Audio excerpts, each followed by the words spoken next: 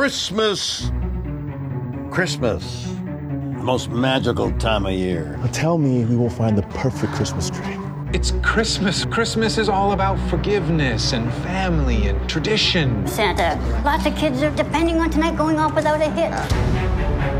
But in Bailey Downs this Christmas, it's different. Exactly 1 year ago, last Christmas Eve, the school was the scene of an unimaginable crime. You still want to go down there just for some stupid school assignment? It gets through any door in the school. This is Krampus, right? What's a Krampus? He's like an anti-Santa Claus, a demon who punishes the naughty. He whips them, chains them up, stuff like that. That's fun. It's the elves. I fear they may all become infected. How did it all come to this?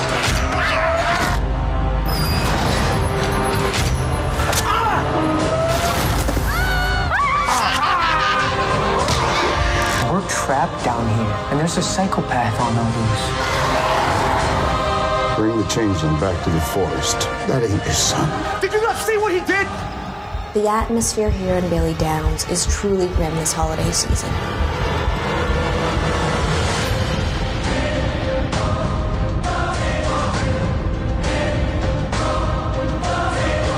It's the war on Christmas.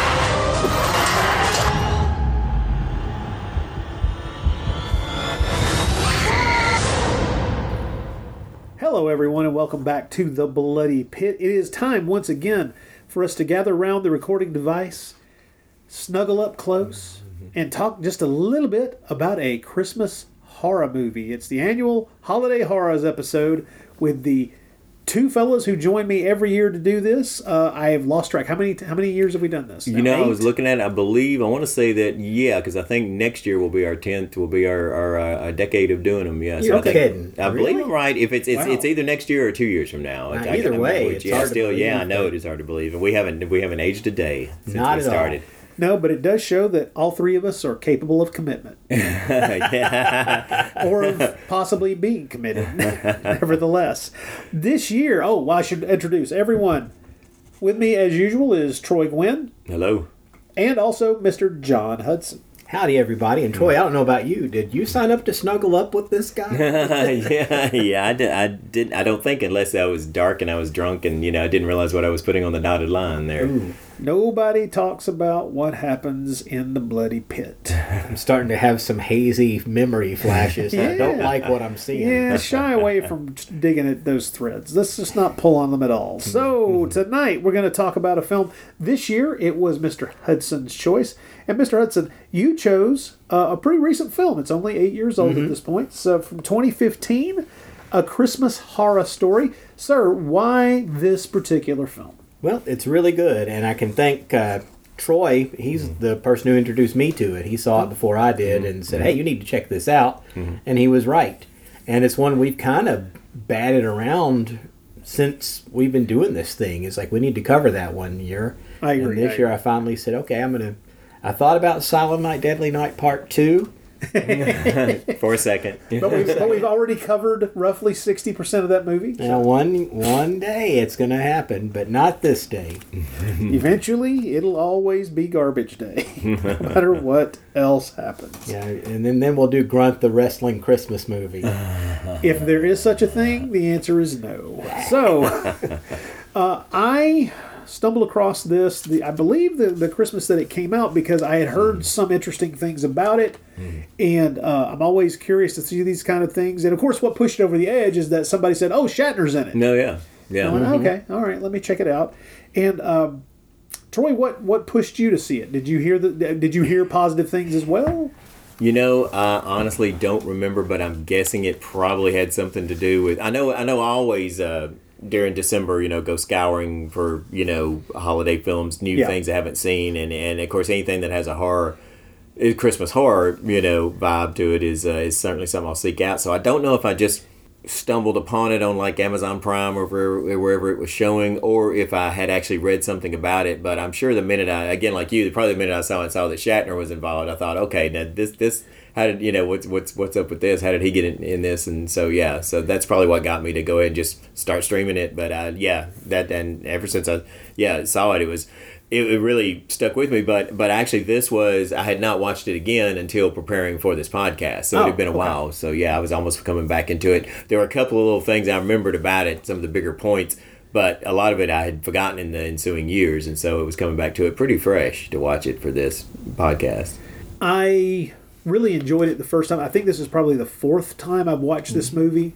I know I watched it a couple of times that first year because I caught it on my own and then immediately went, oh, I've got to show this to some other people. And was really, really impressed with it because it kind of pulls off something that not a lot of holiday horror, Christmas horror films even try, which is it's an anthology film. And it's an anthology film which also sets a much more difficult task for itself by weaving its various stories together so that there are connections to all of the stories in all the other stories. And I think that is you set a high bar if you can manage that, and they actually pull it off. Sometimes the connections are rather small or kind of tangential to the thing that's going on in the main body of the story that's currently being told. But it is fascinating to know that this isn't what I would think of as the classic 60s or 70s anthology film, which is movie begins, we have the wraparound story introduction, and then story one. Story one tells its story, ends, wraparound apparatus brings itself back into view, hoists story two into place, story two plays out, story two is over, saying, repeat until you run out of however many stories you're going to have, 3 or 5 or whatever it's going to be.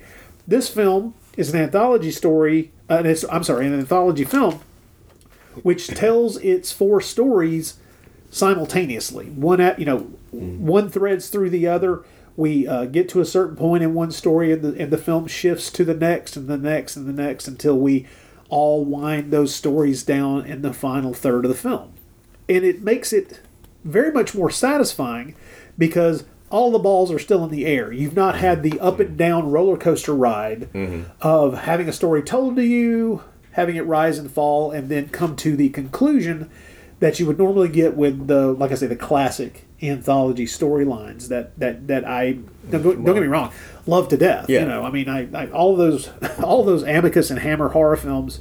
Well, they were mostly Amicus, weren't they? Yeah. Did Hammer do an anthology? No, as a matter of fact, I don't think they did. I think they were the ones everybody thinks of are the Amicus. The Amicus films, yeah.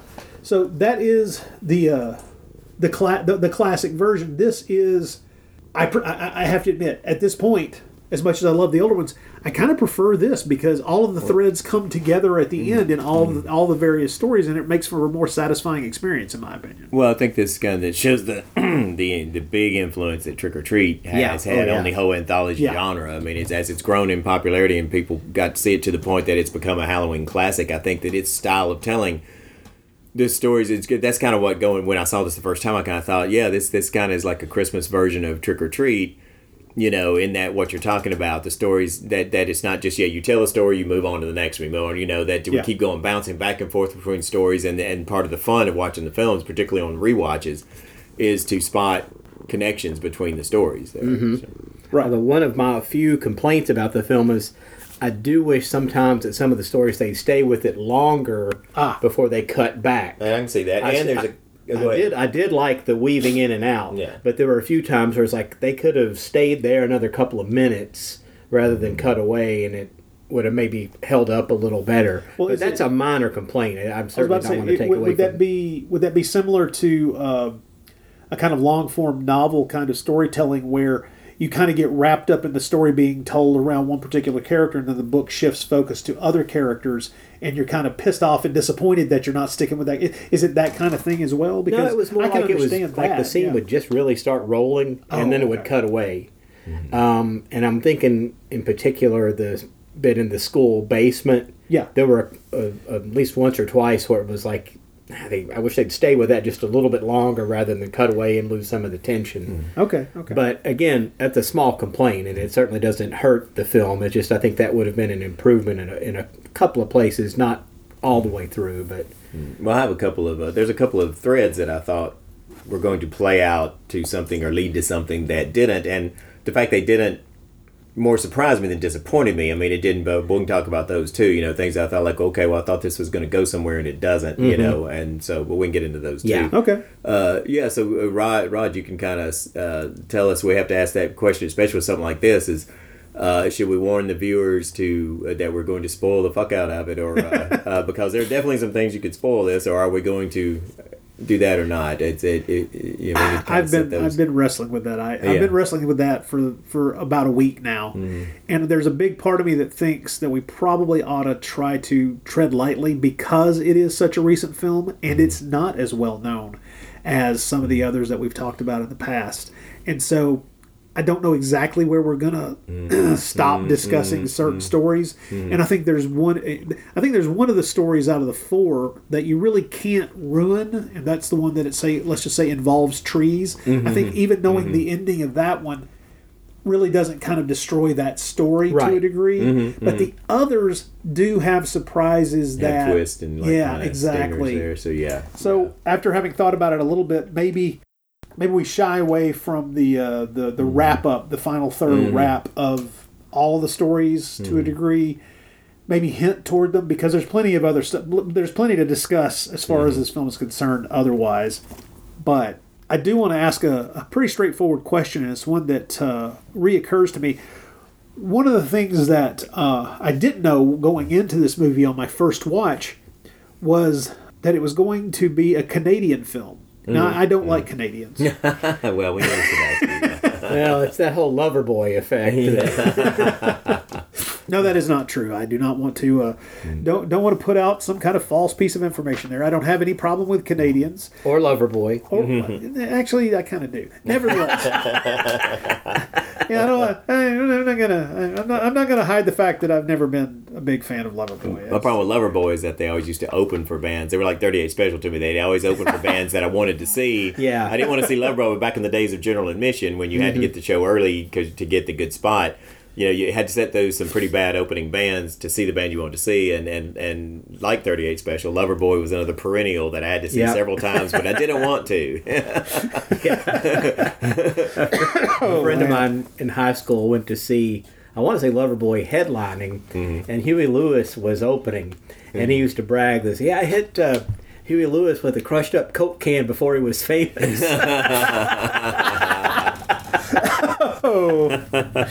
Didn't want to hear Huey's bullshit. Well, I make the joke about it being a Canadian film mainly because I think it's amusing that the one thing that drew me instantly to it and made me watch it, which is Shatner, it's just kind of a return to his roots because he's freaking Canadian. We all would like to pretend that that's not true and that he was born here in America, but that is a lie. That is a damned lie. That man was born in Canada and spent his formative years up there in the Great White North being wrong, just being Canadian. It's not allowed, but, we let it go now because, well, he's 90-something, and he's lived long enough for us all to kind of forgive whatever the hell crimes he committed as a Canadian. So we're willing to let it slide. This seems to be one of the few times he's dipped his waters. Well, he's dipped his wick back into the Canadian water. Doffed his toupee toward his Canadian roots. But I'm not wearing a toupee. Sure, sir. I can see this. I can see the seams from here, sir. Unless that stitching is okay. Anyway, one of the things that before we talk about the particular stories. It is not much of a shock that I recognize a fair number of the young cast in this film, mainly because there are way too many science fiction connected television shows that I've watched over the past 20 years that are, of course, shot in Canada because Canada can mostly fake being America. You can get away with it for a while. X-Files, and that's okay. I don't mind. I was haunted going back to rewatch this. The redheaded girl. When she shot this, she was 20, but she's playing a high school character, which not much of a stretch considering she still looks like one. But at the same time, I kept going back to this. I was like, where do I know her? Where do I know her from? And then I finally realized, oh yeah, she was in like 22 episodes of Orphan Black, which is one of the rare Canadian shot television series that had the balls to actually be in Canada. The setting was Canada, and it was shot in Canada. You know, kind of got to give them credit for that, because everybody else is trying to lie. He's trying to hide it. Yeah. I'm sorry, but that's not Wisconsin, and it's not Wyoming. You motherfuckers are in Manitoba. I know where you are. Somewhere near Toronto, probably, for the most part. Anyway, I don't mind that, but that is the weird part when you start digging into the actors in this. I've seen them in a billion TV shows, and they're all Canadian. Yeah, they really did assemble a really good cast, though, because when you look them up, it's like all these people worked a lot. There weren't a lot of like one-and-done community theater actors here. It's a really talented cast, and the performances are great top to bottom, I think. I'm going to agree with you completely on that, but I think that stems from the fact that there are 3 directors listed, and all 3 of them have had their fingers all over various Canadian productions that I have a lot of respect for over the years. Steve Hoban, the guy who kind of came up with the whole idea and pulled the other 2 guys into it, he produced the 3 Ginger Snaps films, and I can't complain about those films. I really love those movies. He was one of the producers of the first remake of Black Christmas in 2006, Splice, and actually that's one of the Vincenzo Natali films that he produced along with Haunter from 2013, which is also another good film. So if you're going to do Canadian films, do them well. And so these guys seem to be on the right track. Grant Harvey, one of the other guys that's listed as one of the directors, mostly besides a couple of feature films, including this one, primarily does a lot of Canadian-produced television, like the aforementioned Orphan Black, Helix, 12 Monkeys, Haven, just a lot of stuff like that, which is, of course, where I would have run across his name before if I'd ever paid attention to a bland name like Grant Harvey. Anyway, so most of the actors appear to be Canadian. There's a couple that aren't Canadian, but for the most part, this is the opposite of your average south of the border production, where there might be a few Canadians that snuck in, but, you know, here there's only a couple of Americans that snuck in. Right.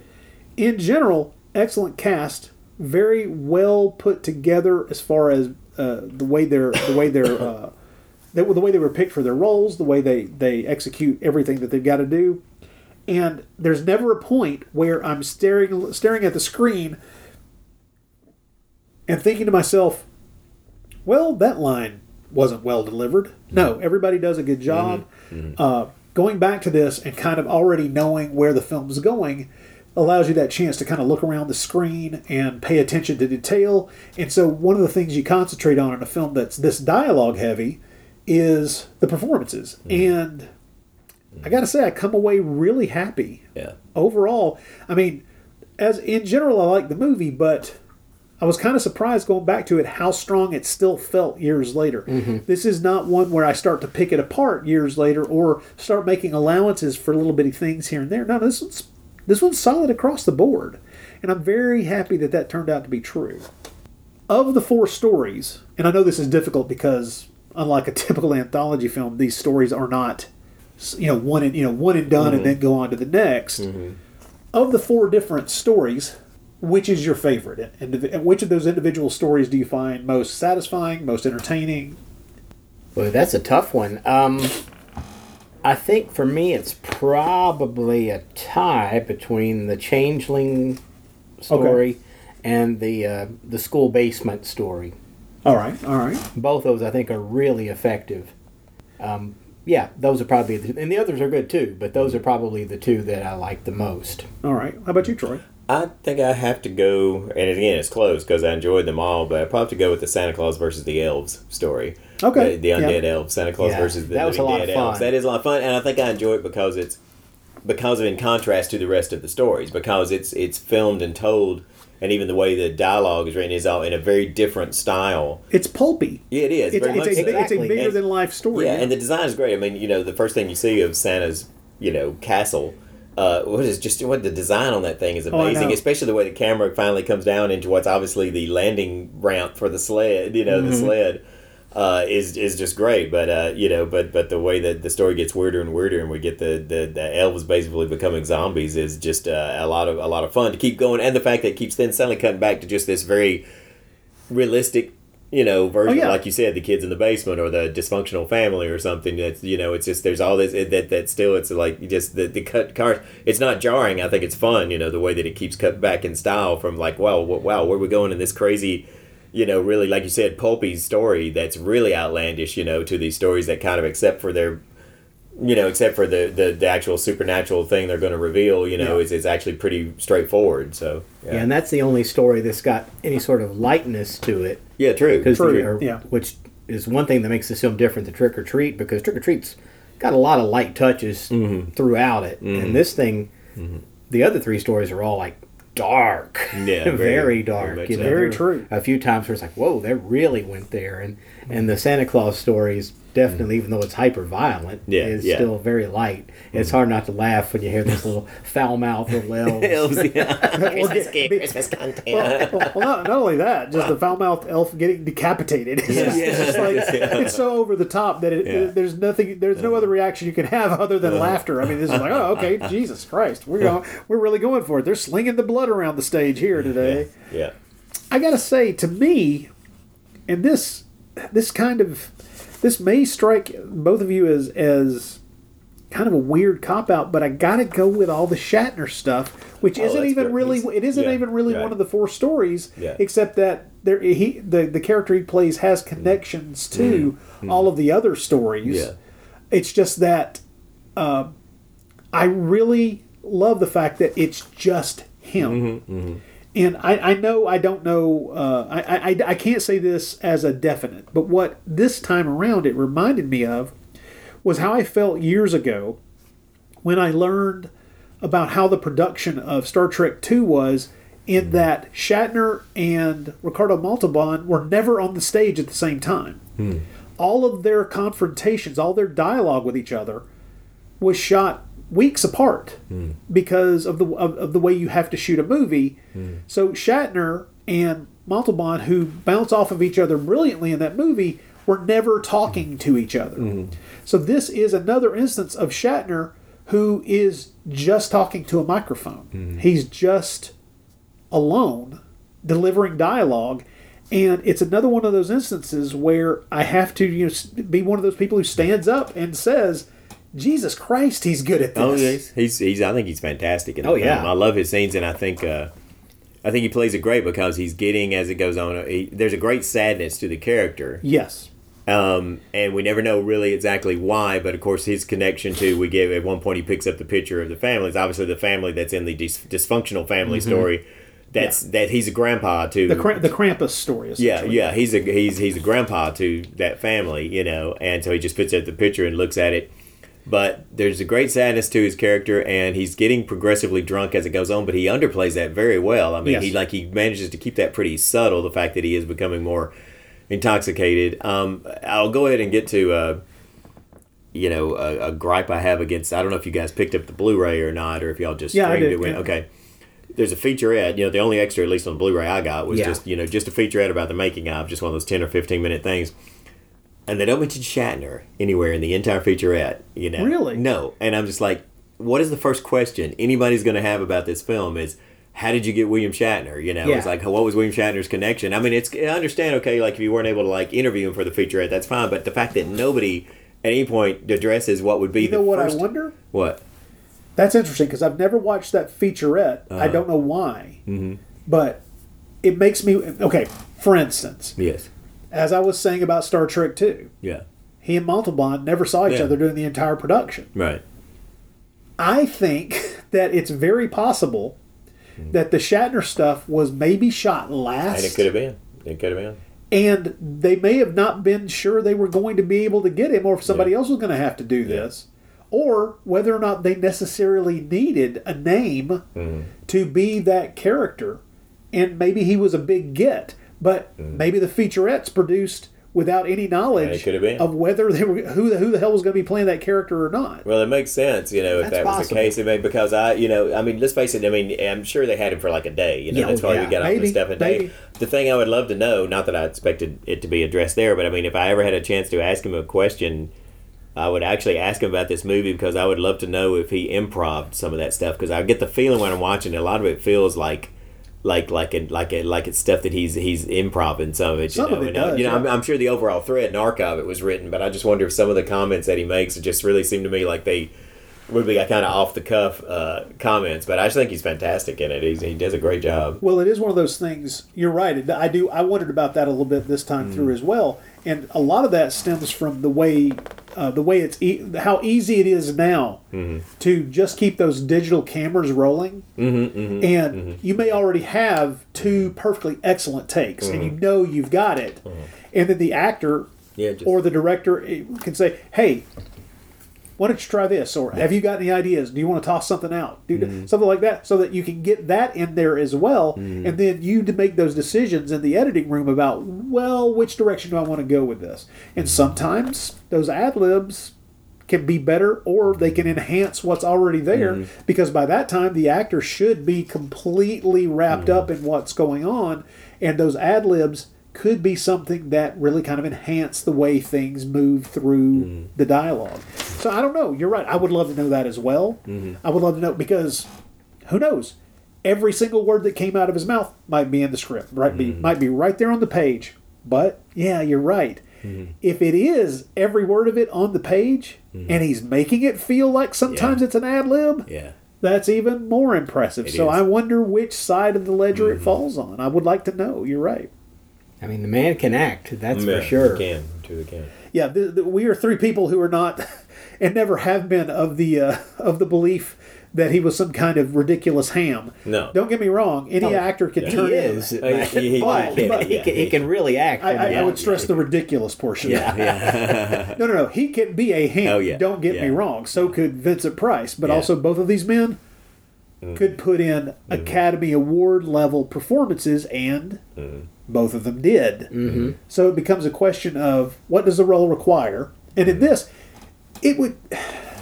Dangerous Dan, the DJ character that he plays, you could look at the dialogue. If you just took the dialogue that the character speaks in the film, you could maybe look at it on the page and play him as a clown.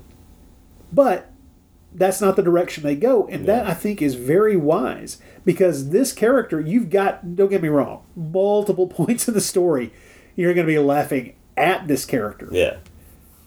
And sometimes you're going to laugh with him a little bit. And then by the end of it, you're kind of right there with him, holding your head in your hands and going, "Oh, holy shit. This has really gotten out of control." This is... And that's a hard ask. That's a difficult thing to carry across that, because, and I wish now that I'd done this, I would love to know how much screen time his character actually has, because I have the sneaking suspicion that it is less than 15 minutes. Oh yeah, definitely easily. Maybe less than 5, maybe. No, it's got to be more than 5. But it's probably 10, less than maybe less than 10. And yet it's indelible. I mean, you're never going to forget it. There's things in this movie you're never going to forget. The cursing elves and the violence of that whole segment. The look, the very excellent look of the Krampus creature, because it's not CGI. It's a real big guy in an outfit and a costume and a painted body. It looks real. There's nothing about it that you can kind of fob off as, fuzzy because it's CGI or silly because it's CGI. It's a real tangible thing. Well, there are a few other things that I won't necessarily, I'll allude to, but I won't specify. That final shot of, let's just say, the mall Santa, that one sticks in my mind as well. But the Shatner stuff sticks out, and it's his performance. It's those it's that sidelong glance when he's putting the booze in with the eggnog. It's as he continues to talk. And there's so much in this to revel in, and it's so weird how many of the memories that come back up. For instance, this time around, I kept this happens every time I see it, but it sticks with me for a long time. The kid in the family story who purposefully, intentionally knocks the little Krampus figurine off in the floor to break it. I just want to slap him, and I just that image it sticks in my head where it's just like I would just backhand that little that shit. No jury would convict. No, every jury member in the world would be like, maybe not that hard, but your instincts were correct, sir. You notice the thread between of Christmas movies, especially horror themed ones. Is you could probably almost make an entire, like if you just isolated those characters, you could probably come up with so many. I mean, but the disenchanted, like the jaded teen, is like, or the jaded kid, that seems to be such, and I think so much it plays on the fact that Christmas is so much thought of it's like a magical time for kids and so often the characters are female too. There's almost always a teenage girl. The children had one. Krampus has one, and so does this one, that this one has a couple of them, but who are just, but especially the girl who's part of this family in the Krampus story. Yeah, she's the only member of the family who doesn't seem like a complete jerk. Right, but she's also too just kind of jaded by her whole, just disenchanted with the whole holiday thing, and that's just a common character that you see in all these films. Mm-hmm. And the Molly, the character played by the redheaded actress, and the kids who get trapped in the school basement. She's another one of those. She's an obvious go-getter. It's clear that of the three people doing what they're doing, she's the one who's the real engine behind it. So she's the one who's kind of the leader of those three people doing this little project to sneak into the school to make their little documentary about the thing that happened a year before in the school, and so. She's kind of the engine of making this stuff happen, and of course, she's the one that ends up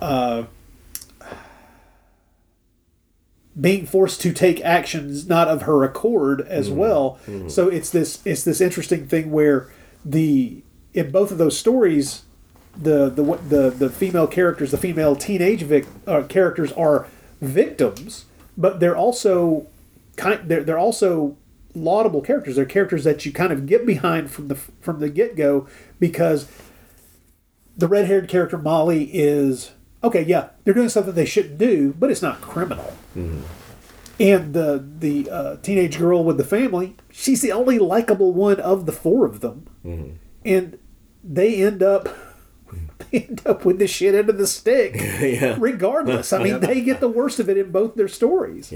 Well, let's actually concentrate on each story and go through these, since we've talked about Shatner, and I guess we'll start with the school story. But anyway, let's talk about the stories individually so we don't lose too much focus on them, and start with the school story, which I thought was, again, very good. The actors all were great in it, and one thing I liked about it is everybody acted fairly realistically. Yes. Nobody did anything like incredibly stupid. Everybody kind of acted like regular people would act in these situations. Right, yeah. None of this requires any of these three characters to be an idiot for anything that happens to happen. They are intelligent people. Yes, doing something they know they're going to get yelled at. They may get punished for what they're doing if they get caught. But they're not idiots.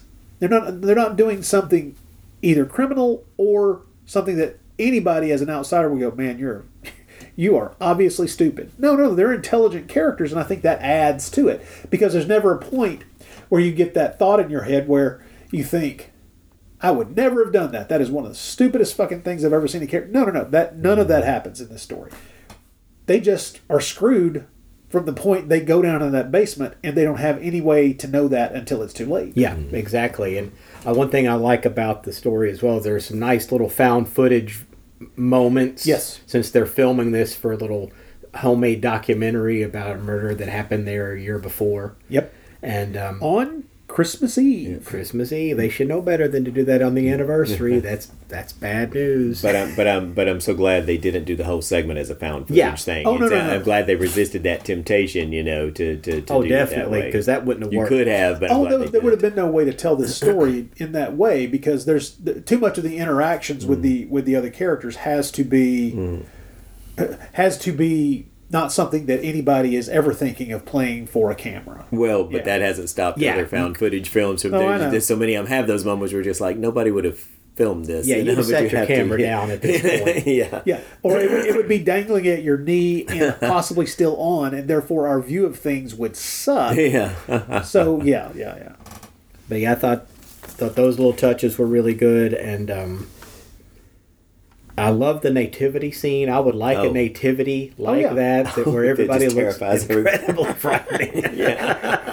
It's like I've seen some creepy nativity scenes, but this one's pretty high on that scale. Well, what's cool is it actually looks like a small town nativity scene where they just went to the department store and got the loan of some mannequins and just slapped some like beards on them, and stuff on them. I mean, it looks like a small town. I'm just gonna say it looks like your typical Canadian nativity because you've been to a bunch. I know. It's like, well, their whole view of Jesus is a lot different up there. You know, they got strange ways. I know, and they can't say the word about properly. That's actually one of the few times where the Canada slips through. There's one. I know. There's a couple. Somebody says "oot" too. But they're not all talking out of the side of their mouth. And then I'm not your buddy guy. I'm not your guy, friend. There is that. There is that. I always like to think about the kind of rules that sometimes a director will put into. Will put in actors' minds before they start a production. And I just wonder, with so many Canadian productions pretending to be not Canadian, if, there's that rule, do not say that vowel sound. It probably is. That really way, or I will beat you with a stick. I will beat you a boot the head. Oh God! All Canadians, they're going to put out a hit on us, aren't they? Yeah, but they'll be very nice about it, though. That's true. Yeah. Say, they might bring us some. They might bring us some poutine. Maybe Christmas poutine. Christmas poutine is God. If there is such a thing, I don't want to know. Don't tell me. A couple other little touches in that scene or that segment that I thought were really nice. The principal's name is Principal Herod. Yes. Which I thought was good. Nice. And also, if you noticed, when they were getting cold down there, they gave the redheaded girl the shawl from the Virgin Mary. Yes. Which does kind of... I did not pick up on that. Very nice. Very nice. I didn't pick up on that until this viewing, and I thought I might be the only one that picks up on that. Good catch, Mr. Hudson. Yes, it is. The now here within this segment is one of those threads I was talking about that again isn't a bad sign. It's just surprised me that didn't play out. Is that I thought for sure we were going to get an explanation of why the principal was down there, why he was in the school, because they made a big deal about it. It's like, what's he doing here? And to the point that they even thought that he was going to end up being the killer. I really thought that we were going to, at some point, even if it was in another story, that it was going to be revealed why he was there, what he was talking about, who he was talking to, and the fact that we didn't. And I was just like, okay, it's not that big a deal, but that kind of surprised me. I thought that was going to lead to something. Actually, I agree. In fact, the second time I watched it for the show, I was looking for like something that maybe I missed something, and it's either that maybe got cut out, or maybe they just said, you know what, it doesn't matter. It doesn't matter, and it doesn't matter, and it doesn't matter. That's just one of life's little mysteries. You don't know everything. Well, I thought about that a little bit and kind of started really listening hard to his end of the conversation because he's on his cell phone when they see him and he's coming down the staircase, but his end of the dialogue doesn't really give us any hint about anything that might be. So it's one of those things where you're like, okay, so maybe there was going to be another like tagged little sequence with him as he like goes out to his car or something or other, but it doesn't really matter because all it's there to do is facilitate them going ahead and getting down into the basement. But the thing is, that's where they're intending to go in the first place, so it's not really necessary, except that it does add a little bit of a moment of tension, something that kind of pushes them in that direction. But like I say, they were already headed there. Unnecessary, but certainly doesn't detract. It doesn't detract from the story in any way. No, and I go and say now that and I didn't know this until reading some, looking up some trivia about the film. I didn't realize that it takes place in the same town that Ginger Snaps movies do. Oh, really? Bailey Downs. Yeah. Bailey Downs is the same, and I would never have picked up on that. Like I said, I didn't know it until just researching for this film, but it made me wonder if the film has any, other than the town name, you would think they wouldn't be able to resist the temptation to put a few little references to those films in this film, but it's been too long since I've watched those movies that I wouldn't be able to pick up on them. But it's just thought that was interesting that when I saw that, and then of course seeing how much connection all the filmmakers had to the Ginger Snap series, that it's even some of the actors, but it's but made in the same town or set in the same town. It reminds me how it's been so long since I've seen Ginger Snaps. It's been too long. Yeah. I've got the Blu-rays, but believe it or not, those are the only Blu-rays I haven't watched. Man, in my collection. I'm going to go out on a limb and say, I'm just straight to your face, I don't believe you. It's true. Really? You're one of those, the plastic comes off and it's on the tray, right? Well, the second it hits your house. Plastic does come off after a few years. Well, no, I leave the plastic on. That's one of my telltales for shit, I haven't gotten to that yet. That's one reason I take them off, is so that way I don't have that reminding me. I got that for Christmas 10 years ago, and I still haven't watched it. This tells me something that I don't want to admit. I used to, for the first few years, I was getting DVDs, and I would when I got them, I would always take the plastic off and put them in the DVD player just for a second to see how they looked, because it was still just, the kind of off to see, let's see how the print looks and that sort of thing. I don't even do that anymore. It's how jaded and sad I've gotten. And they just go into the shelf to gather dust, because I'll never have time to watch them. Yeah. Troy Guinn, jaded and sad. Jaded and sad. I should have been one of the teens in this film. Yeah. Well, I know we all think of you as jaded and sad. No, you do. You're like, oh, here comes old jaded and sad again. Here it comes. Oh, shit, here comes Sad Sack. Fuck. I'm more of a Beetle Bailey man myself. And for you younger folks, that's about a comic strip. They used to be in newspapers. Oh, by the way, a newspaper. While we're on that, they used to print off things that you would hear on the news onto paper. Yeah, and some of the news actually was true. Actually happened. You could actually listen to it and learn something instead of just having your emotions stroked. Yes. Anyway. Wow, it's a very Christmassy thing. Okay, first of all... Hello, kids. I did not... Yeah, really. Oh, jeez. Let me reel it back in. I didn't know the Bailey Downs thing was a connection to Ginger Snaps. It doesn't surprise me. To me, Bailey Downs is just, hey, by the way, a George Bailey reference. So It's a Wonderful Life getting a kind of tag in I didn't even think about that. That's a great... Yeah, it makes sense. That's where it kind of factors in for me. But, of course, that's been on my mind here recently because... Much like you, Troy, I do try to seek out newer Christmas-themed horror movies. And this year, the one that I've caught that I enjoyed, it's not perfect. It's got the script could have used another pass through. I'm not going to say committee, but it needed another pair of eyes on it to take care of a couple of rocky spots. But there's a film that you can catch on Shudder called "It's a Wonderful Knife," which is, of course, obviously a reference to It's a Wonderful Life, and it is a direct inspiration because the whole point of the story, and I'm now starting to wonder, is it another Canadian movie? Shit, I can't think. Anyway, but it's actually pretty good in that the crux of the story is there is a character, in this case, a teenage girl. Who I bet is... Who, under the Aurora Borealis, after a really rough year... just does say out loud, well, honestly, everybody's life would be better if I'd never been born. And you should never say that. Should never say that. No. Because then she learns what the world is like without her having been born. And it's a slasher film.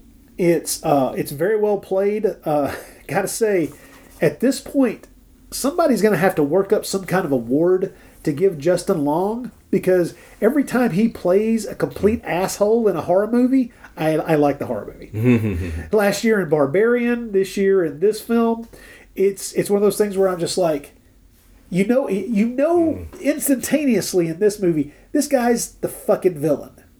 But then the movie pulls a nice switch where at the end of the first act, everybody knows, and that's what jumpstarts the rest of the film. The next hour is...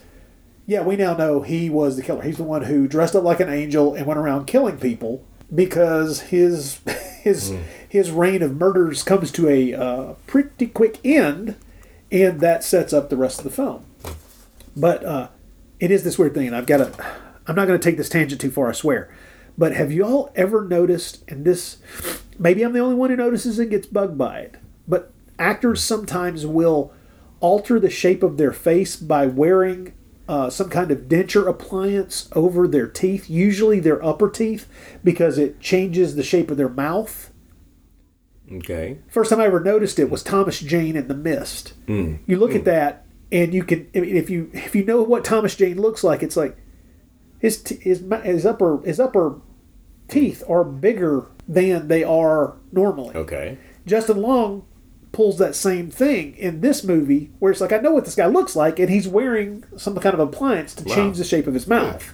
Okay. I think about it now. I've noticed Gary Busey doing that. No, I've noticed Gary Busey just taking his dentures out to play some kind of raving lunatic. Oh, but wait, that's what he plays when he puts his teeth in too.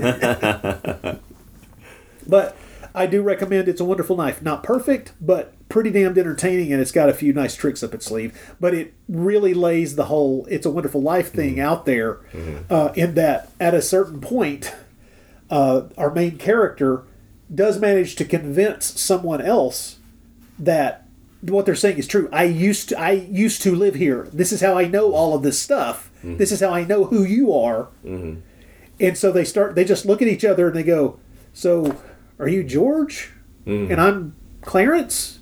Or are you Clarence and I'm George? Which one are we? Yeah. And that's kind of nice because that plays very heavily into the way the film ends up as well, with those two characters kind of playing off of the idea in the movie itself, the storyline playing off of the idea of the way that movie ends as well.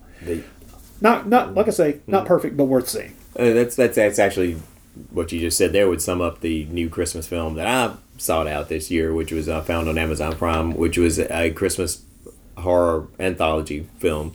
Much more of a straightforward one in that you have a linking story, but you tell a story and you move, much more in this traditional, called Holiday Hell is the name of it. I don't know right off what year it was made, but I think fairly recently, but probably not. Maybe not. I don't know if it's this year or not, but the kind of the selling point for me was that the linking story stars Jeffrey Combs, who's always just so great to watch, and he's great in this too. I mean, he's always just such a joy to watch. But it's one of those kind of like what you said too. Interesting, worth a watch, not great, not perfect, it's by any means. Certainly not as good as this film we're talking about here tonight, but it definitely has its. I think you'd enjoy it if you see it, but it's kind of hit and miss in places, but got some things to recommend it, So yeah, not bad. But it's called Holiday Hell, so worth seeing. And my Christmas anthology that I watched this year was Death Timber. I haven't heard of that. Really? Death Timber. How recent is this? A couple years ago. Okay. And it's all right. It's like set up like an advent calendar. And there's like a lot of little stories. It's almost like ABC's of Death, where the stories are really short. Yeah. Okay. There's more misses than hits in it.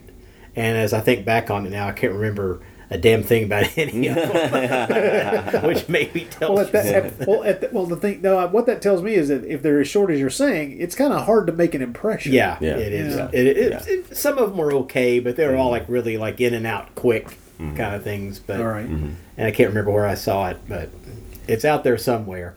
There's a couple of holiday horrors from the past few years that are sitting there on Shudder that I'm thinking about digging into. One of them is something like the Advent horror movie or something like that. And you just reminded me of it. And it seems like such a stupid idea that I may have to push play on it eventually. But I think all three of us do, as we could just attest. We all really do seek these things out in the month of December. And more miss than hit is pretty much the standard, I guess. But it's always I still want to explore. All right, so our next story up is we'll just call it The Changeling, and that's not a spoiler because it's pretty obvious early on that something's not right with the kid after he goes missing. We mentioned there's connections between the stories, and one thing about this film is that none of the connections are like, hit the car horn like on your head kind of, they're all very, very simple connections. It's not something where where they're like really overt with, like for instance, when going back to the previous story, the kids in the basement there, the way they get into the basement of the school is they're given the keys that are stolen by the girl that appears in our story about the dysfunctional family. She's the one who manages to procure the keys for them to get in, whereas in this the connection now to the Changeling is it's a man, a police officer. Yeah, police officer who has been kind of off the force for a while, and basically we get the impression he's gone into some therapy because he's the one who discovered the bodies that were found in the school, the murder that the kids who were in the basement of the school are doing the news story on, so that's the connection there. But we kind of go ahead. Oh, and the girl in that story babysat the little boy. Yeah, who's in the Changeling story. That's right. Yes. Which is one of the reasons why it was so upsetting for this particular cop. Yeah. That's and so there he is back now, kind of trying to.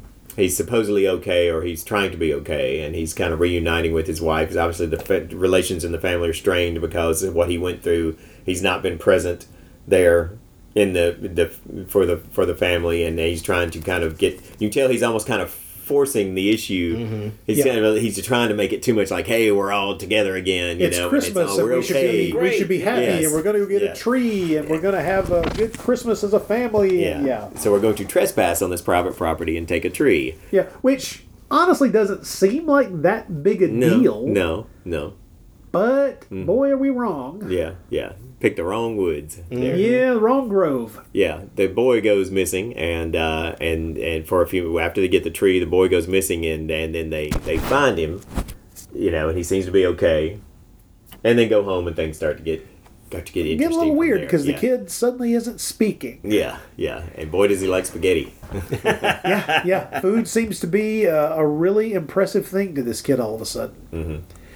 This story progresses well. Also, the naked body of his mom seems to be very interesting too. Yes, as he wanders in to stare at her in the shower. This is an impressive story. I do like this story a lot. Like I said, there are no weak stories in this. I like them all. This one, maybe my least favorite mainly just because at a certain point you know which direction it's going to go. You just wonder if there's going to be a happy or an unhappy ending. But it's well played. And I do like the way it sets itself up and then knocks all the pieces into place. Mm-hmm. It's good stuff. Yeah, this is the only story that doesn't have a twist ending on it. No, it doesn't. It's just a straightforward narrative. And the kid is great. Yeah, I know. That kid is fantastic. And how old do you think he is? 5 or 6? Oh, God, he's a little guy. He's probably 6 or 7. They always try to find as old and as mature a kid as they can to play as young as they can. Mm-hmm. That's always the smart, because the older they are, the better they are at understanding things, and therefore you can explain and get across everything that you want to. So yeah, I didn't look up his age at the time they filmed it. So maybe they went the Peter Bark route. That I doubt. Oh well, that's a shame. That I really doubt. The man could probably still do it. But you always love in these stories just the speculation of just what were the directions they gave the kid, and how much did he know of what was going on in the story. But you're right, whatever it is, I mean, they definitely the kid's creepy when he's got a very eerie, very menacing look to him, and he plays it great. He really does. It's very well done, and it's again never over the top. It's not like he's like chewing the scenery or anything. It just looks like you said, there's something off. Mm-hmm. And, one thing I can guarantee you is that all the outtakes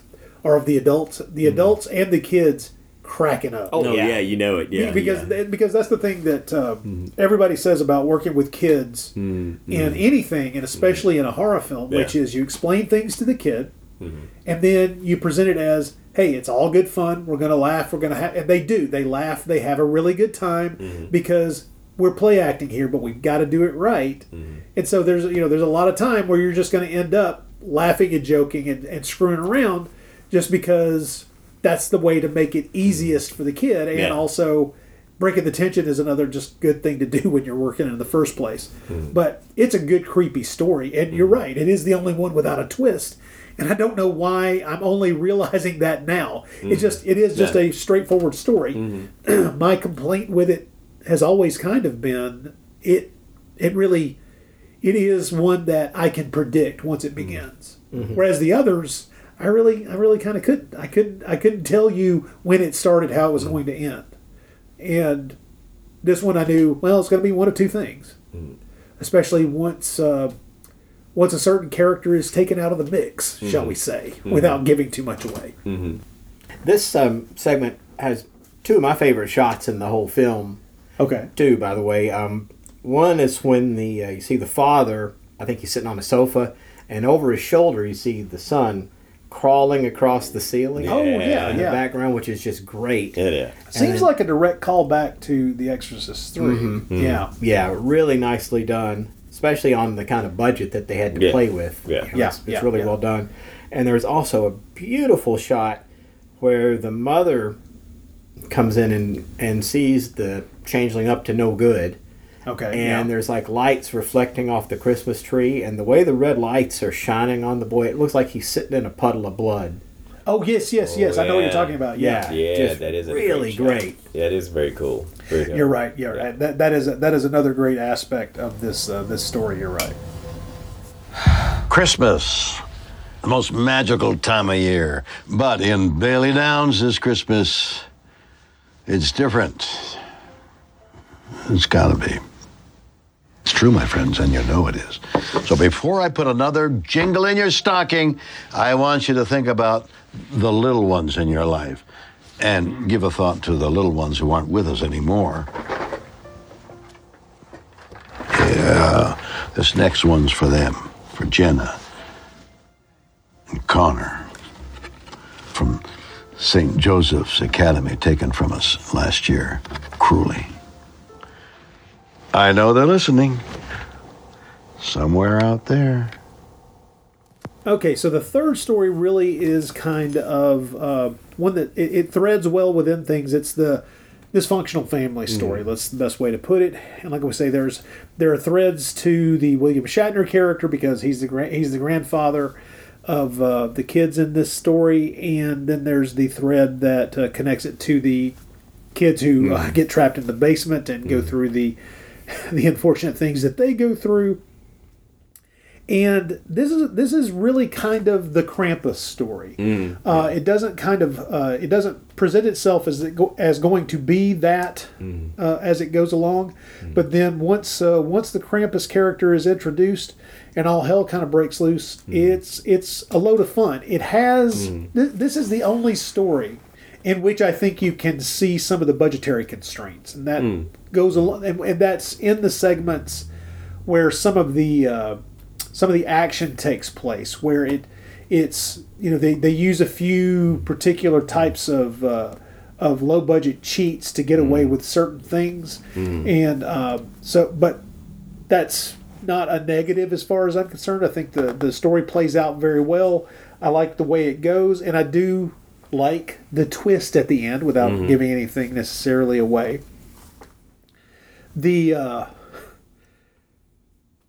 It plays the kind of trick that a lot of horror films do, which is that it does set you up with four characters, most of whom you don't give a shit about living or dying. Yeah. You're pretty happy. You're pretty happy to watch them get knocked off. You were about to describe them as not likable. It's like the kid, the male child, who's I guess a teenager, is like I say, more than willing to backhand slap him. Yeah. You don't just destroy things. You're an asshole. The father, who's kind of turns out to be exactly the kind of Weasley bastard. I mean, the story presents itself brilliantly in that we're told up front that this decision to go see the rich aunt out in the country was a very last minute decision. So it made by the father. So when we find out why, it's like that fits pretty effectively. And the harpy. The harpy way in which the wife is presented is pretty awful as well. And she's very obviously, we see where a lot of how the boy turned out so awful because of how protective she becomes of him when he, when he's being a jerk. Yeah, exactly. To me, in some ways, if it wasn't for the fact that I really like the Krampus stuff, to me this would be one of the weakest, possibly the weakest story. Except that I really do like the way the Krampus stuff goes, and I like the twist at the end, where it becomes where the Krampus myth kind of becomes something rather larger than I would have expected. Yeah. Because the way the story starts, you're thinking everything's going to have something to do with that figurine, and that's way too small for the way they play this. Yeah. I like this story. It's fun. It's not the one that I like the most, but I do like the way it plays out, and I do once again really like the way in which they present the Krampus character, because it is a guy. It is a big guy. It is. They're doing some forced perspective shots in certain areas, but that it's not a big CGI creature. They clearly didn't have the budget for that kind of a monster, and it still plays extremely well. And I like the design as well. Yeah, the makeup is great, and the physical performance is great. Yep, from the actor. Mm-hmm. As for the fourth story, that's where we get the wrap up. Threaded throughout this has been some time spent with DJ Dangerous Dan. The Shatner character. And the fourth story really is kind of the culmination, the wrap-up, shall we say, of the storyline with him. And I don't really want to give much away there, because it dovetails perfectly, because it turns out that the Dangerous Dan storyline has a direct and unexpected connection to the undead elves at Santa's workshop storyline. Won't give more than that away. Right. But that to me is what gives this film its best punch in a lot of ways. It's the thing that everybody who would be discussing the film would be talking about. Would be, and you're right, we're not going to spoil it here. After I saw it, I wondered, when I rewatch it, will there be clues there that would have given that could anybody have figured out what was going on? And I don't see that most people could. Now there are, when you watch it a second time, you can see that there are some visual and some, I don't want to say for sure, maybe some people did figure out what was going on, but to me, when I see it, I think there are some things it does visually and also with sound that could be a clue, but I think it wouldn't be many people. It makes it fun on the second viewing to see where they drop the clues in there, but I'd be real surprised if many people figured out what the big twist was. I don't think so. I think the only thing that, and it doesn't give away the twist, but there's an actor in the film who has a dual role. Yes, but it's not a dual role. But watching the film, my thought is, if you recognize that, you may just think that, oh, well, it's cool. They're using the actor in two different segments. Yeah, I think that they could have hidden that a little better, that it was the same actor. But at the same time, you don't know what the two roles are going to, you don't know what the connection is. You don't know what the connection Yeah. Right. In other words, no matter how sophisticated a film watcher you are, the movie's kind of got a way to go, oh, well, that's, you use actors for different roles. These are, there are three different directors, so maybe they just cast this guy in different roles. And I don't think most people could see it coming. I know Laura watched this one with me, and she certainly didn't see it coming. She was like, "Wow, I didn't, definitely didn't." Oh, it was out there. It got me. I was first time I was like, "Damn, that's cool." That's really good. Yeah, and once again, without getting too much into the details, it plays itself out as sadly one of the most modern of the stories being told here. In that it's difficult to imagine the way this story ends up. Being something that would have been turned into a holiday story, 20 years before. No, you're right. This is it. There are so many dark elements in this film. Once again, really, only one of the stories has an upbeat ending or an ending that is positive in some way or another. This one is clearly the darkest, and they choose well, I think, to have this be the capper. Me too. Yeah, I agree with you. Because nothing's going to follow this. No, there's nothing. This brings down the curtain in a very dark way, and I think they are also smart to, as the credits roll, have a little bit more of Shatner as the DJ character play over the credits to kind of lighten the mood just a little bit with the so that you don't end the movie with the credits rolling just sitting there going, well, glad that someone decided to kick me in the balls. Now, speaking of the Shatner story, the Dangerous Dan story, I was kind of surprised. I mean, I was expecting at some point we were going to get something happen with him directly to him, because, especially the fact that he kept referring to this obviously a woman who's in the control room there, Susan, that we never see. Yeah. The fact that he keeps occasionally referring to her, I thought that by the time they get to the end of the film, there's going to be some sort of wrap up. Something's going on with Susan that's going to directly. We never get it now, but I just thought that was something that was going to happen, because a lot of times in anthology films they'll do that. The linking story eventually has its own wrap up, whereas they didn't do that with this one. But yeah, I thought the same thing. It's like there's this unseen person at the other end of the phone or in the next room, and I thought that there was definitely a twist coming with that. And what I suspected completely was that the camera would turn around and you'd see that Susan was played by the Invisible Chimp. No, oh wow. So it's going to be very easy to edit this part. I was going to say that. Yeah. And I honestly thought that you were working yourself up to have the integrity to not do this year. But, no. It won't be Christmas without it. Well, not only that, but the concept, the very thought of integrity and you in the same room is a physical impossibility. That's true. Yeah. So, good to know that all my worst thoughts are accurate. Certainly doesn't make me think of holiday suicide at all. Thank you, sir. At any rate, sliding on past. Even though the Invisible Chimp is always foremost in everybody's mind at the holidays. Of course. The typical holiday thought of, shall we leave out cookies for the holiday chimp? There's some cultures whose entire Christmas is wrapped around it. There's the Invisible Chimp Christmas tree where you just put up a fir tree and let it die. Didn't you all watch the Invisible Chimp Christmas special every year that Rankin Bass did? As a matter of fact, no, I never fucking did. With Paul Lynde was the villain.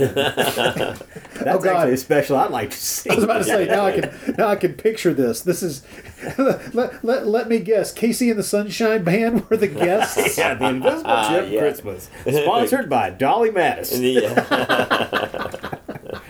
You get that special preview on the Saturday morning before it. God, we are children of the freaking 70s. Yes, we are. No, I did actually think, though, for a while that there might be a Shatner twist at the end. Yeah. But then once it wraps up, it's like, no, they can't do anything else at this point. Yeah, you can't do something to top that ending when, there's just no way. And all the stories had really good endings, which is, again, something not always... Yes. Doesn't always happen in anthology films. There's usually one clunker where you think, there's almost always one, especially if they stretch it to like having 5 stories where one of them ends with kind of a wet fart where you're just sitting there going, well, we could have spent this time better. Yeah. we could have done something different than this. Right.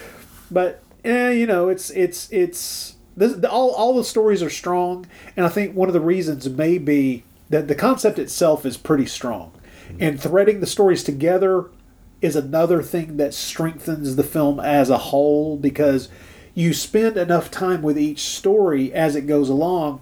Like I say, you don't have the ups and downs of being told a story and it ending and starting another story. Right, yeah. You're invested in them more and more as they go along, like a good well-told story would be, so that by the end of it, the third act is where you're getting the ends of all the stories. Yeah.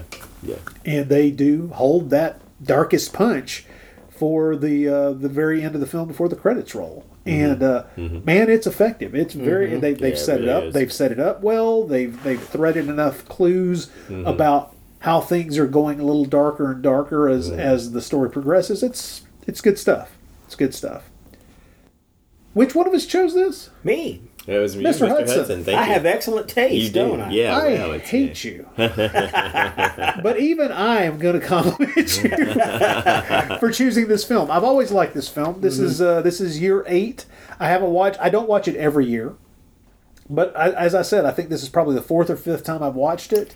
I think it's strong. It's a really good one to throw into the mix every December. It really is, and I kind of think it's sort of what I was hoping, and I want to clarify this by saying this is a film I enjoy, but when Michael Dougherty did Krampus, I was so excited. Same year. Yeah, I was so excited for that film because obviously I'd already was totally in love with Trick or Treat, like I know we all are. It's such a great film. It's a Halloween classic, and so I think I went in with such high expectations because like he's always doing for Christmas what he did for Halloween, and kind of and I still enjoyed it on the first viewing in the theater. I've since watched it I've watched it a couple of times since, and now with the second viewing, when I kind of knew what to expect and kind of just took it the film as it is, I enjoyed it much more, and I think it is a good film. But when it comes to like if I had to go to modern Christmas horror film, I think this is a better film. I think that Christmas Horror Stories I enjoy this one more than Krampus, although I do like Krampus as well. In other words, let's put it this way: on the 1 to 10 scale. I give this one an 8, and I give Krampus a 7. That makes sense. Yeah. That's just a way of that's just a subjective way of looking at it. But that is kind of how I feel about it. I liked Krampus on my initial viewing in the theater, even though it was a shitty viewing experience when I went to see Krampus. They didn't have the volume up high enough, and it was a pretty crowded theater, and these morons down near the front had managed to, I guess, not get a freaking babysitter for their child, and so there's a kid in the front row fucking around with an iPad the entire time the movie played. I wanted to strangle that child. Yeah. No, actually, I wanted to strangle his parents. Yeah, right. It's the parents that you need to blame. Yeah, but that's you definitely want to unleash some Krampus on those people, man. They'll do that. You know, it takes something impressive to imprint the specifics of a viewing experience in a theater on me instead of imprinting the film. Yeah.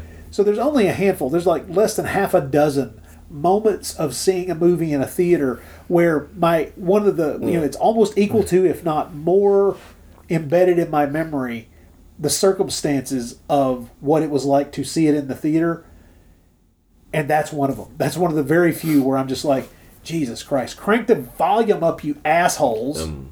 And you, kid, out. You mean you've never taken any of your illegitimate children to see a movie in a theater? They may be in theaters. They're in the concrete under the floor.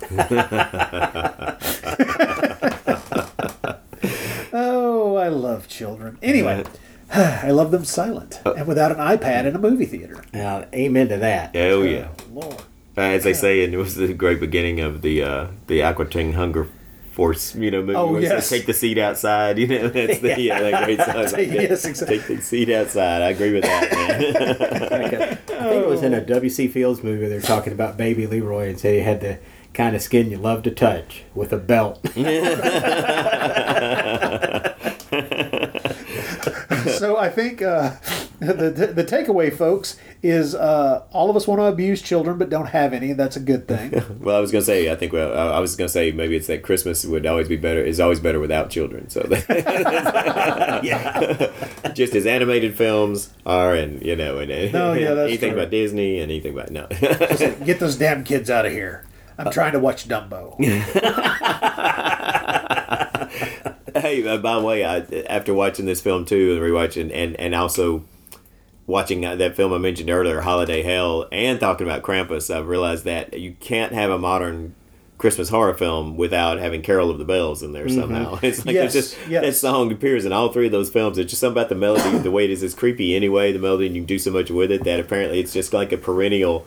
We have to do something with Carol of the Bells in this film. Slow it down and make it more of a minor key. Get some eerie vocals singing on it. And that is one of the things that it took me this time to really pay attention to. Is I don't think there's anything in. I think the entire score of this film is just Christmas carols done in different ways throughout it. I don't think there's any part of the movie that has a score that isn't directly related to a Christmas carol of some sort. And it's not something that you kind of absorb as a conscious thing that you take advantage of pulling out and and thinking about. Yeah. But this time through, I was like, I think all of the music is some kind of carol or of one type or another. Yeah. So I've already told you what I think of as like on the 1 to 10 scale for this. For me, it's an 8 out of 10. Just as a general rule, where would you put it on the 1 to 10 scale? I gave it an 8. I gave it an 8. Okay, yes, I did. Okay. I did. John, I know you don't think about films in that way, kind of ranking them on a scale like that. If he learned to count, he could. But we're not. I don't need him taking his shoes off. No, I'd probably go with about an 8 as well. It's pretty darn good little movie. Yeah, there's not too many nits to pick with it. So. No, very really. Small. I mean, the little things about the film are not really problems, just things like it could have been maybe a slight bit better to me. But even then, it's not like, oh, that ruins it. You know, it's a really, really good little movie.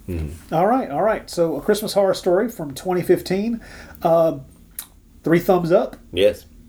And then fingers in our ears for various other things. And another winner for the holiday horror this year. Yeah. Mr. Hudson, thank you. Good choice. Well, you're welcome. You're welcome. Wait, what did you just say? Yeah, can we... I should probably... He's going. I know. That was a compliment to me.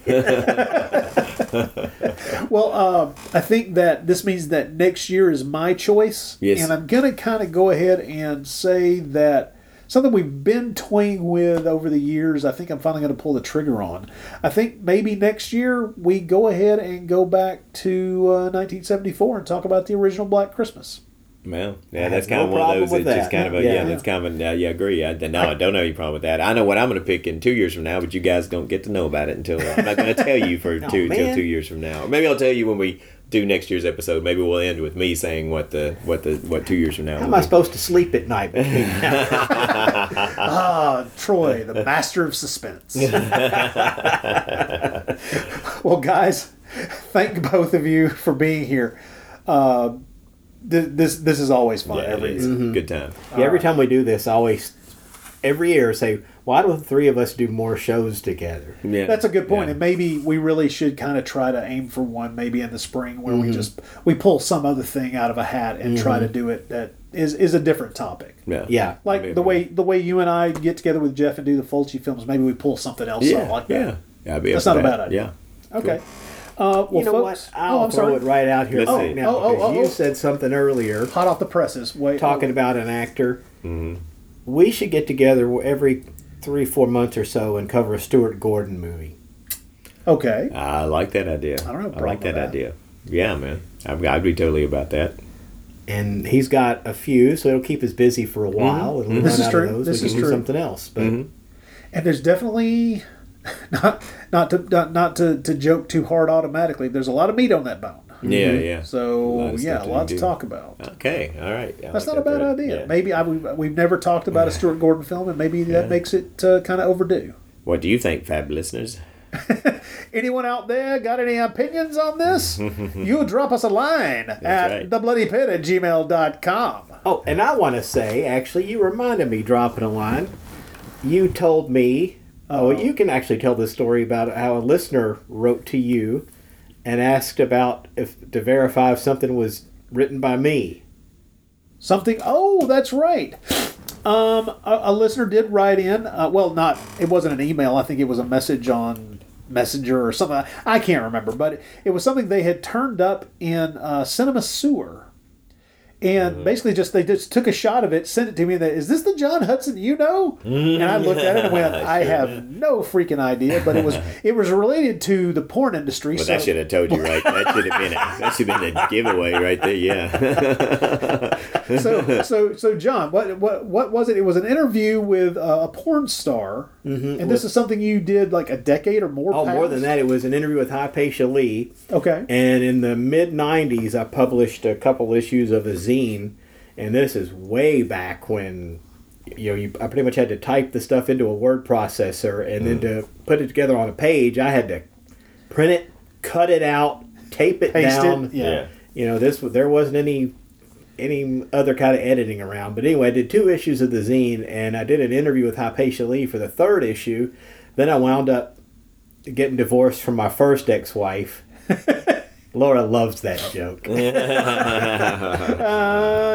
And wound up with money problems and all the kind of turmoil that divorce will bring. Yes. That goes with getting divorced. And by the time I sort of got myself back together, the internet had been invented and zines were dead. So nothing ever happened with the interview. So then years and years later, I was always been a fan of the Cinema Sewer magazine, and I wrote off to Robin Bougie and said, hey, I've got an unpublished interview with Hypatia Lee from like 1996. Would you be interested? And he's like, yeah, sure. So he printed it in an issue, and then they wound up putting it in a book a couple years later. And so it's my little footnote in the Cinema Sewer world that I'm actually kind of proud of because I always loved that magazine. I had no idea that you had surreptitiously become a published author. Congratulations. Yeah, well, thanks. Yeah, the interview is okay. Looking at it now, it was done, pre-internet and pre-availability with a lot of the information that I have now. I would love to do that interview again with all the knowledge I have now, but for somebody that had just seen a bunch of her movies and had no other background to put together for the event. Yeah, I was about to say, did you have much in the way of resources to even... Almost none. Yeah. No, it really was just the movies, and I had just some general questions I wanted to ask her. Like, I knew I'd seen her on in like a Geraldo or a Donahue or something, and I think that came up in it, but it was just a lot of general questions, and then some of the movies I had some questions about, and but it was okay. There's more questions I would love to ask now, but... I am glad you brought this up, though, because we were dangerously close to getting through an entire episode of this with Hudson and not talking about porn in any way. No, that would have been porn and invisible chimps. Those are the two. Those are the two watchwords anytime for a John Hudson appearance on a podcast. Well, it just made my day that somebody actually put two and two together. Yeah, it's like wow, somebody's actually listened to that. Yes, there are people out there listening to this shit that we do. I'll be damned. Holy hell! Thank God. It makes me feel a little bit better about all the damn work I do to put these things out. All right. Well, Troy, thank you very much.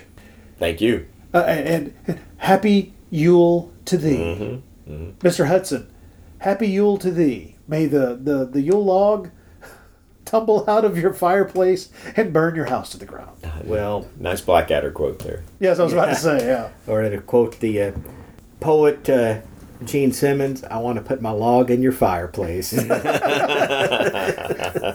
Poet. Yeah. All right, folks, remember, if you've got any comments to make, and man, there are comments to make, thebloodypit@gmail.com is the place to send them, and I promise that eventually I'll read them. Yes, indeed. Happy holidays, folks. Bye, everybody. Bye-bye.